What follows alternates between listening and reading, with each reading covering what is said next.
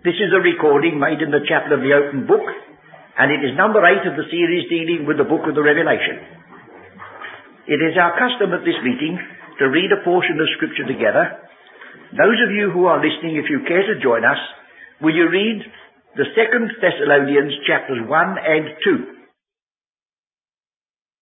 2. This evening we are considering the 13th chapter of this book of the Revelation, and it's confessedly a difficult passage at any time.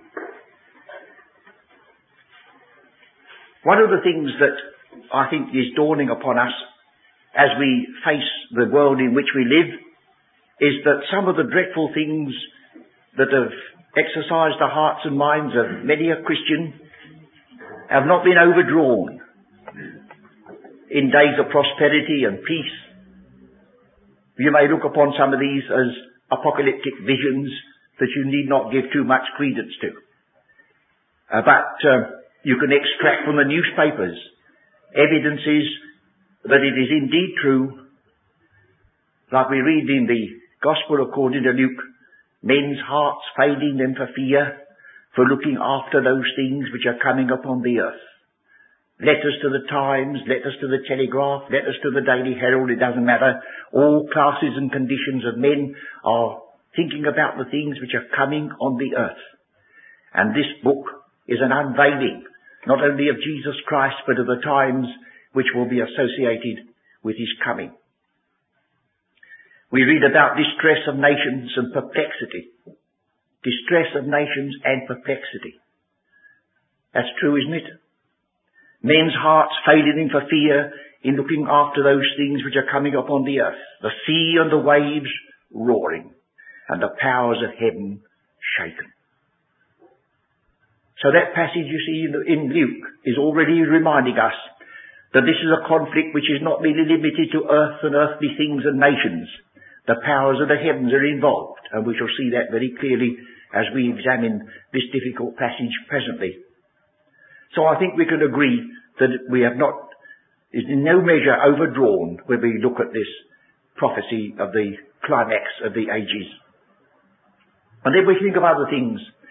How many are thinking, praying, and we can sympathise with them, that the summit conference, which is gradually getting nearer, shall be effective. But there's a passage in the book of Daniel that makes one realise there's another side to that. It says in the book of Daniel, speaking about this self-same time, that they shall sit at one table and tell lies. I don't know very much about diplomacy. I'm a rare baby with regard to political controversy, but I have a feeling that no man worth his salt will sit at that table and promise to destroy all the missiles he has, because he'll say, if I do that I shall betray my very country, so they'll all go back and promise to destroy them, and they'll all go back and they'll have a secret hoard of them. They'll all tell lies at one table, for they cannot help themselves. They're in the grip of circumstances beyond their control. And so we have in the book of Daniel, this is keep on coming because that's anticipating it, the rise of a man from a obscure corner of the end of the Mediterranean, one of the 4 divisions of Alexander's empire, Greece, Syria, Egypt, round that corner. We don't know exactly, but from that corner will rise this little horn. He'll come in peaceably with flatteries, and then he'll suddenly paralyse the whole world. And the paralysis is in the realm of war. The cry goes up, who shall be able to make war with him? That finishes it. Well, when you come to think of what is now in the possession of the nations of the earth, if some power is coming up to paralyse that lot, well, you can realise that there is no overdrawing of the picture, if that is true. You're told in Daniel the 11th chapter of one who has a trust in the God of munitions. You read the marginal reference. One who has no place for the God of his fathers at all, but sets himself in the place of God. And so we've got this intermingling of human and spiritistic powers that are all getting the, as it were, the battle array for the last showdown. Isn't it good to know that beyond all this, there is that serene peace that must at last be brought by Christ? But what a dreadful passage of disaster and tears awaits this poor world before the battle is over. And then one other third feature comes out very strongly, as we shall see. You cannot get away from what should we call the religious side. At the very last, this evil power is demanding worship. It isn't that he sets worship aside as a non-entity. It's a usurpation that's going on all the time of the place that Christ alone shall occupy. And so we've got the devil on the one hand and Christ on the other, and the battle is drawn and it goes on until the hallelujahs go up and the end has come. And there's one other feature that I think we do well to stress. If some of God's people have an idea that they can preach a gospel without Christ, or they can have worship without Christ, the evil one knows better. For we shall look at the structure as we're going to now, and we see that there it's remembered, even though the false side, that the Lamb of God must be there. So shall we glance at the structure of this Revelation chapter 13 before we go into any details? I reminded you last time that instead of reading "and he saw" in Revelation 13, the revised text reads "and I stood and he stood on the sand of the sea, and he," or I, "saw a beast rise up out of the sea." That's only just a little correction. He stood, that is the evil one. Now who is this evil one? He's one who has been now cast out of heaven. Just glimpse back to chapter 12. "And there was war in heaven," verse 7, "Michael and his angels fought against the devil, the dragon, and the dragon fought and his angels, and prevailed not, neither was their place found any more in heaven." The title of the evil one in our epistle is "The Prince of the Power of the Air." And there are spiritual wickednesses associated with our high calling. But here the climax is reached, and we are told, "And the great dragon was cast out, that old serpent called the devil and Satan, which deceiveth the whole world, and he was cast out into the earth, and his angels were cast out with him. And being cast out, he now plays his last card, as it were, and calls up his man. He stood upon the sand of the sea, and I saw a beast rise out of the sea." Here he is. This is the climax. "And he was like to a leopard," and other descriptions which show you presently, we shall see, is a monstrous being foreshadowed in the book of Daniel, now coming to pass. And his authority is satanic. We'll look at all these again. I want you to notice in verse 3 particularly, "I saw one of his heads as it were wounded to death, and his deadly wound was healed." And if you'll glimpse down to the second part of this same structure, you see the false prophet is speaking about that wound and calling upon men to worship. Verse 14, "He deceiveth them that dwell on the earth by the means of those miracles which he had power to do in the sight of the beast, saying to them that dwell on the earth, that they should make an image to the beast which had the wound by a sword and did live." So you see, both the beast and the false prophet are putting a travesty of the Lamb of God. For this is identical language with that which we have in chapter 5, when John said, "I saw a lamb as it had been slain." And yet the scripture in the same Revelation says, "I am he that liveth and was dead, and behold, I'm alive." So here we have a travesty of the Lamb that was slain, received a deadly wound, and yet lived. And so we've got to that emphasis. The war with the saints is echoed by death for non-worship. And then there's a call that divides these two sections. "Let him hear, and here is patience." And the other one says, "Here is wisdom, and let him count." Well, those are only just pointers. We must examine them, otherwise they're not very profitable. But it does show you that in spite of the problematic message here, it's under control, the structure is complete, almost word perfect, even in our version. So should we now come back again then?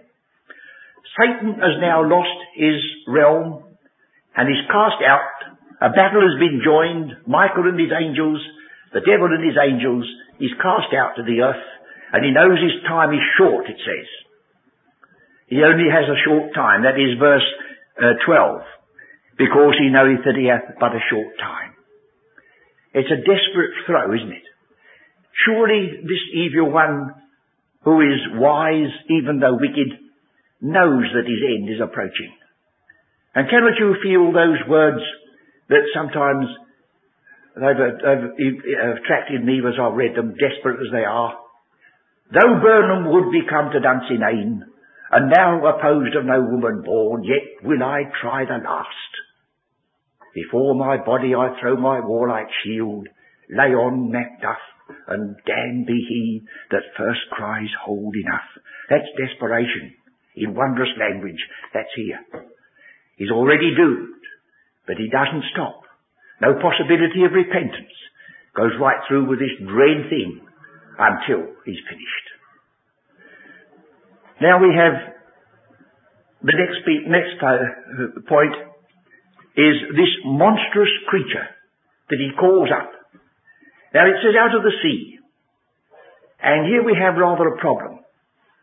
Does it mean the sea in the sense that the nations of the earth are spoken of as like a sea? Or does it really mean it? Well, would you be surprised, friends, if I said I don't know? I hope you won't. Because even I don't know everything, modest as that may seem.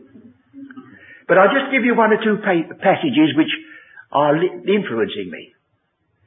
I mentioned at the Wednesday meeting yesterday that the word bottomless pit that we have in Revelation 20, into which the devil was put for 1,000 years and out of which he came once more to deceive, is the same word that you find in Genesis 1 verse 2, when darkness is upon the face of the deep.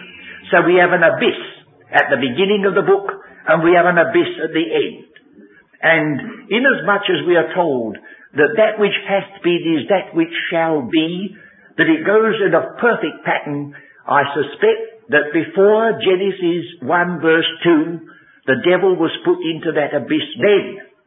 And after man was created and put upon the earth, the serpent appears in the garden, he's out. And will he deceive again, or will he act differently? He deceives again. It's consistent right through from Genesis 1 verse 2 to the last chapter of the book of the Revelation. Well then, again, placed over that, you have a reference in the chapter 16 in this book of the Revelation, another one that is very difficult to interpret, although the words are plain. Just wait a minute, let me find it. 16, 12, 13. And the sixth angel poured out his vial upon the great river Euphrates, an emphasis upon a river. Coming back a little bit nearer, the passage I was trying to find just now is in chapter 9. Chapter 9.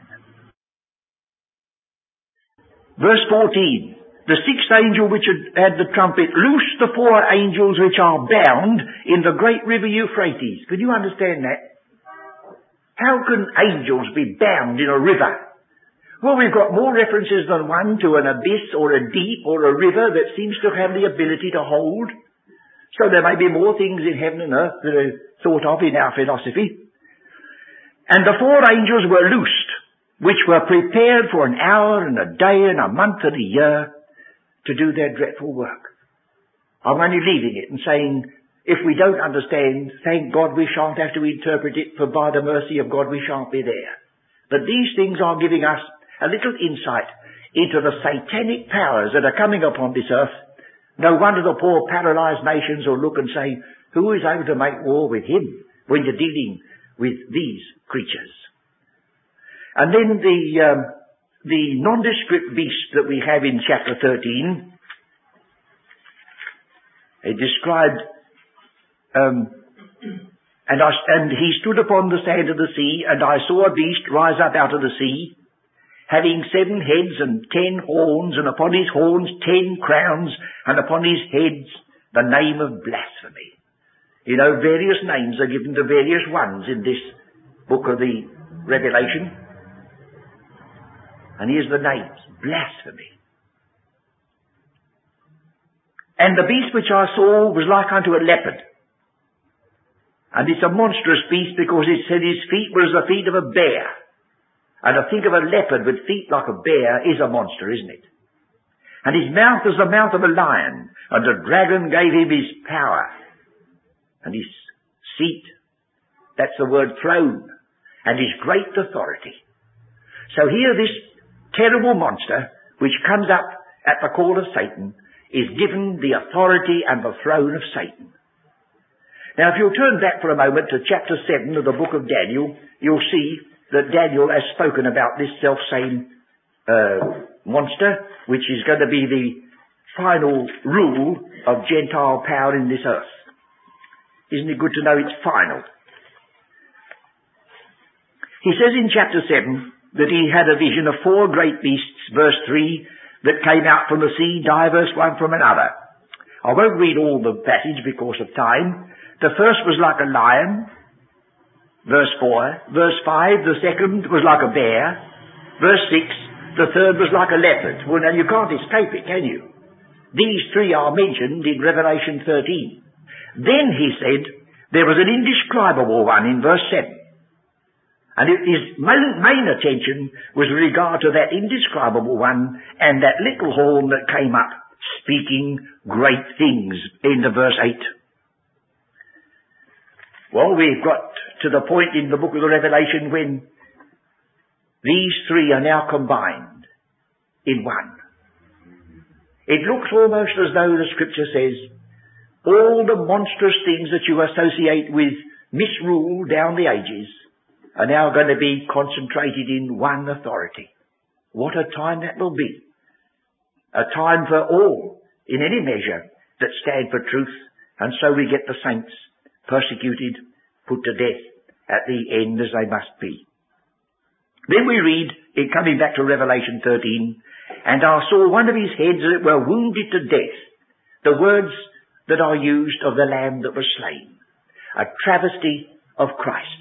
And as I said earlier, the evil one doesn't omit the very centre of true worship, even though some of God's people seem to pass it by slightly.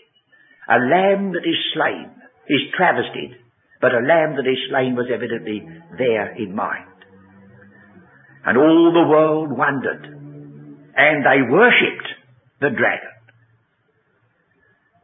Our conception of the Satan may be mixed, but there's every evidence that his realm is in the realm of worship and not in the realm of immorality. That comes in its train. But I have a feeling that if he could have a millennium, peace and prosperity and happiness on this earth, with no cry for the Son of God, it would suit his turn. But alas, for him it cannot be. Anything which detracts from the glory of God must also rebound to the ill favour of man. And so, willy-nilly, murder and adultery and all the wickedness that comes on the earth arises out of the breaking of the first commandment. You know, the 10 commandments are spoken of as the greatest code of moral law that's ever been contracted into such a small compass and all this other business.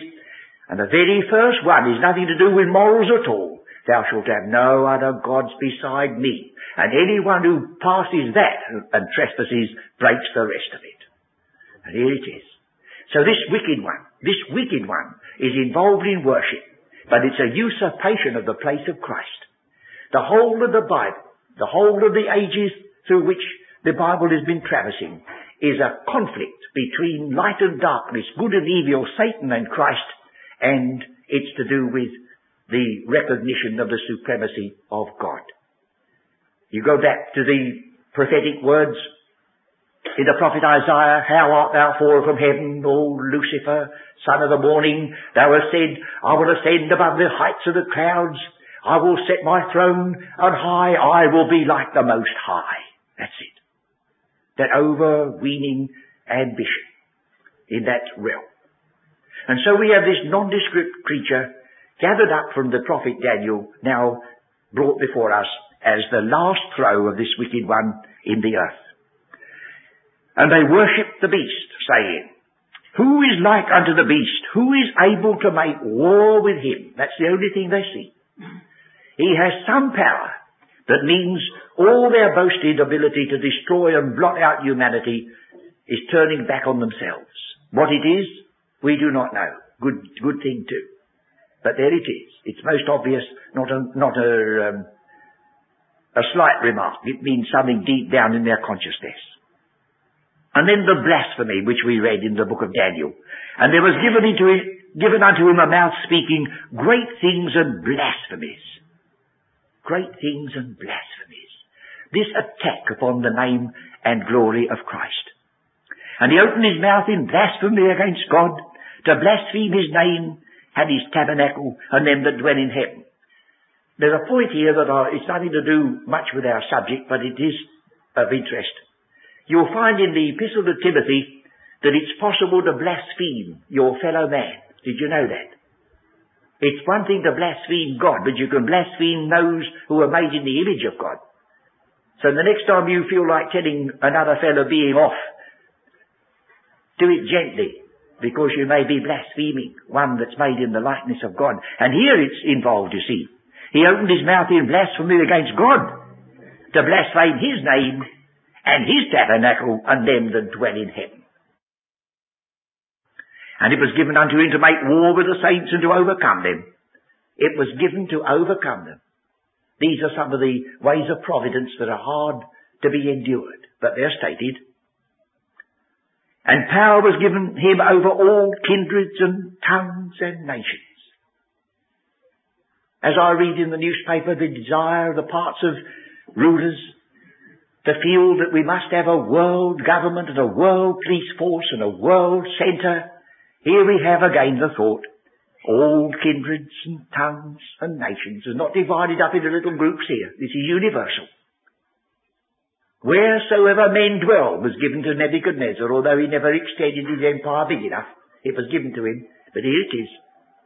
And all that dwell upon the earth shall worship him, whose names are not written in the book of life of the Lamb slain from the foundation of the world. So it looks as though the only preservative will be to belong to the Lord in that day, otherwise it'll be completely impossible for anyone to withstand. Now it says in verse 10, our version reads, he that leadeth into captivity shall go into captivity. He that killeth with the sword must be killed with the sword. Here is the patience and the faith of the saints. Well now, if you go back to Jeremiah 43 verse 1, I think you'll get a light on this. Jeremiah 43 verse 1.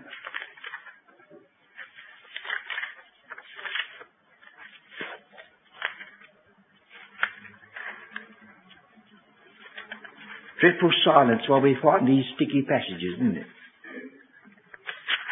43 verse 1. No, wait a minute, let me see.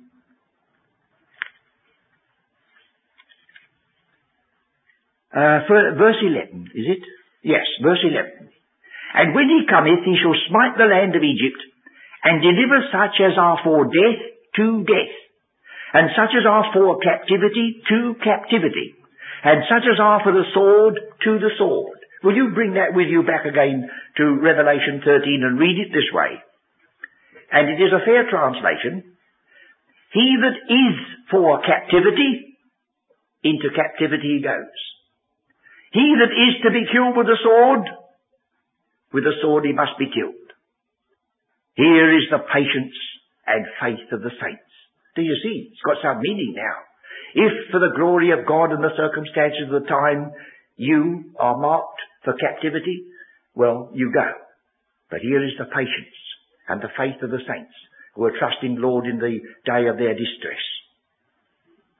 Now we come to the second beast. We have a beast coming up out of the earth. And he had two horns like a lamb. Here's the lamb element. This is the one that leads the worship. This is the one that is the spokesman. And he has two horns like a lamb, but he spake as a dragon. Here's the mixture. Endeavouring to, as it were, appear lamb-like. But his speech betrays him. And he exerciseth all the power of the first beast before him, and causeth the earth and them that dwell therein to worship the first beast, whose deadly wound was healed. You see the travesty of the resurrection emphasized. So we've got now this beast and the false prophet, both brought together. He's called the false prophet in chapter 19, if you like to get the passage to verify this. Verse 20. And the beast was taken, and with him the false prophet that wrought miracles before him, with which he deceived them that had received the mark of the beast. You notice that? They received the mark of the beast first. Then they were deceived. That was coming back upon their own heads, you see. And them that worshipped his image. So there's the beast and the false prophet. We come back to the 13th chapter. And he doeth great wonders. Great wonders. So we have signs and wonders and miracles associated with evil as well as with good. And some of those dear people who have only got to see an apparent miracle to believe it's from God, how they will be deceived if it were not for the protecting hand of God. For they shall be so near to the real thing that if it were possible, it would deceive the very elect. He doeth great wonders, so that maketh fire come down from heaven on the earth in the sight of men, and deceiveth them that dwell on the earth, by the means of those miracles which he had power to do in the sight of the beast, saying to them that dwell on the earth, that they should make an image to the beast. Now you would wonder, wouldn't you, that in the enlightened days that lay ahead of us, that anyone should ever worship an image. But it only shows you the depths to which human nature can go when once these powers are dominant. And he gave power to give life unto the image of the beast, that the image of the beast should both speak and cause that as many as would not worship the image of the beast should be killed. Now Nebuchadnezzar had the same idea. He constructed an image, 60 by 6, and he called upon people by sounding 6 different kinds of instruments. Look at the 666 that's coming into it. That whenever they heard this music, they fall down and worship him.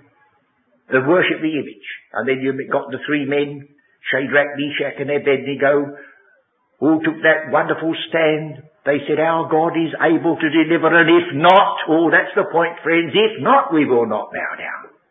And Nebuchadnezzar had to stand and watch the fire made 7 times greater. And he saw not only 3 men in the furnace, but 4. And one was like unto a son of God. For he said, God hath sent his angel.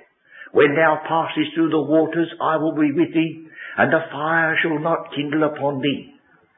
So God keeps his word. In old times, he'll keep it once again. And so we have the emphasis here. Once more, verse 16, and he causeth all, both small and great, rich and poor, free and bond, this is universal, to receive a mark in their right hand or in their foreheads.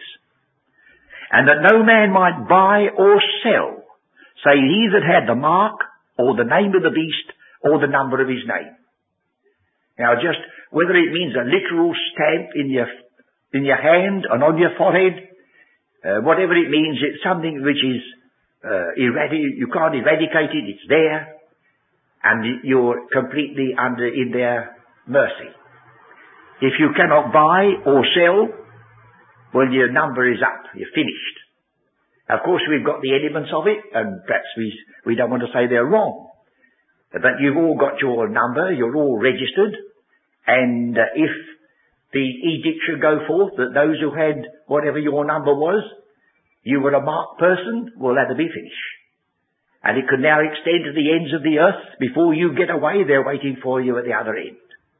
I remember going back a little bit when I had a temporary post in the food office. Once now and again, the police coming in and saying to me, have you got so-and-so on your register? I looked, yes. Well, you'll be hearing. And this poor wretch had embezzled somebody's money, and he thought that if he would streak away quickly and get into a tiny back village in Cumberland, nobody would know he was there. So he goes to the food office, and the first thing that happens is they notify me to cancel his meat and his sugar here, and so that he can get it there. So the policeman knocks on his door, next day he's finished. Well, if they could do it then, they can do it all over the world. So here is a grip that now has got people, you see. And what about this number? Here is wisdom. So it's a challenge for us, isn't it? I don't know whether we can rise to this. Here is wisdom. Let him that hath understanding count the number of the beast. For it is the number of man, not merely the number of a man. It's the number of man. Man was created on the 6th day. And there are 6 words in the Old Testament for man. He's just one short of 7, which is perfection. The number of man. This is man to the superlative degree. 666. Well, now you do know, and I'll put on the side here to help us out, you do know that in both the Greek and the Hebrew Bible, there are no figures. The Arabic figures that we use today are used by all the world. And I suppose you know that the first one has got 1 angle, and the second one's got 2 angles, and the third has got 3 angles, and the 4 has got 4, and the 5, and the 8 is 2 squares. That's all it is, just a geometrical patterns. And so the continental 7 and the continental 9 has got a stroke across it. You see, there, 1, 2, 3, 4, 5, 6, 7. Put the stroke across it, you see. Oh, it's all there, but they hadn't got figures. They had letters. So A was 1 and B was 2, so Ab, meaning father, adds up to, yes, children, 3. It's easy, isn't it? So any word, wherever you met it in the Bible, was also a number. It couldn't help itself. Some are accidental, some are important, some are on purpose. Now, if you look at many of the names of those who are, shall I say, prominent in the Scriptures, you'll find that there is a consistency about it. Now, I've got down here the names of those who were associated with this very period in prophecy. I quoted Daniel, Hananiah, Mishael, and Azariah. Well, I've got the numbers, but Daniel adds up to 95, Hananiah 120, Mishael 381, Azariah 292. I couldn't add that up to save their life, but I've got it underneath 888. There it is. That's the opposite of 666. Is that a mistake? It looks as though it might be purpose, doesn't it? Or would you look again at this one here on the chart? The letters down the side are the Greek letters making up the name Jesus. I-L-O-U-S. 10, 8, 270, 400, 200, 888. And then if you take a number of the names of Satan in both the Hebrew and the Greek, you'll find they are multiples of 13. All very curious. Some we want to watch, we don't get led astray by it, but there's some that's evidently on purpose. Now here's his number, 666. Whether it will have a greater significance when the day dawns, it's very possible. It may do. I've read of various others in the course of time whose name adds up to 666. I think Mussolini had something with regard to his official date stamp that added up to 666. And I do remember that John Bull, in earlier days, he spoke about Lloyd George as going one better than the beast, for he added it up and made it 667. That only shows you that you can trifle with it. But here is wisdom. Those who know the Lord say, here he is. That's his name. That's his title. And here we have the evidence. Well, now we must leave that and see whether we can discover any further with regard to this before we come to a close. I discover with regard to outstanding dates, for instance, one is very interesting. From BC 31 to AD 626 was the extent of the rule of Rome over Jerusalem, the holding of Jerusalem, which is a key into the scriptures. Jerusalem shall be trodden down of the Gentiles until the time of the Gentiles be fulfilled. Well, it so happens that Rome held Jerusalem for 666 years. So again, you see, we've got something to give us a little idea that there's a purpose in it. And this has entered into our everyday life. I suppose if I were to ask you, I draw an angle like that, would you tell me what angle that is? Or you say that's a 90-degree angle. You say, why is it 90 degree? Well, so don't ask questions, I don't know. Oh, I see. Well, we go right back to ancient Babylonia and Assyria, and they've stamped the figure 6 all over our enumeration. We can't get away from it. They divided the circle into 360 degrees, so that if you divide it into 4, you've got 4 right angles. You can't help yourself. And then they said there were 60 seconds in a minute and 60 minutes in an hour, so we still do it. And 12 hours to the day, it's with us, you see. All that's already, it goes right back to that ancient source. There's nothing evil about it, but it only shows you how some of these things can enter into your ordinary makeup without apparently leaving a mark. You go again into other history, and you take, for instance, the Roman figures. Just the Latin figures. They're all done with your fingers. 1 and V. That's all you've got for your first lot. So you have 1 and 2 1s and 3 1s and 4 1s on your clock face, or 1 and V in your books. And then there's a V, you see, just here like that. That's all. That's 6, isn't it? 1 and V. Well, then you come to 2 Vs and an L. That's 60, isn't it? And then you've got after that the C and the D, 100 and 500, 666 stands all over the Latin. You find Athaliah usurped the throne when she destroyed all the seed royal for 6 years. For 6 years, nobody except the priest and those with him knew that God could keep his word, and there would be a seed of David who had blotted the lot out, they thought. 6 years in the dark, and that's where this world has been, for 6,000 years nearly. And yet the day will come when God will be vindicated, and vindicate those who believe him in spite of circumstances. You get Goliath, with his armour, 6 cubits and 600 shekels weight and so on, strutting about. And so we could go on. You'll find this is evidently in the scriptures. This superlative 666.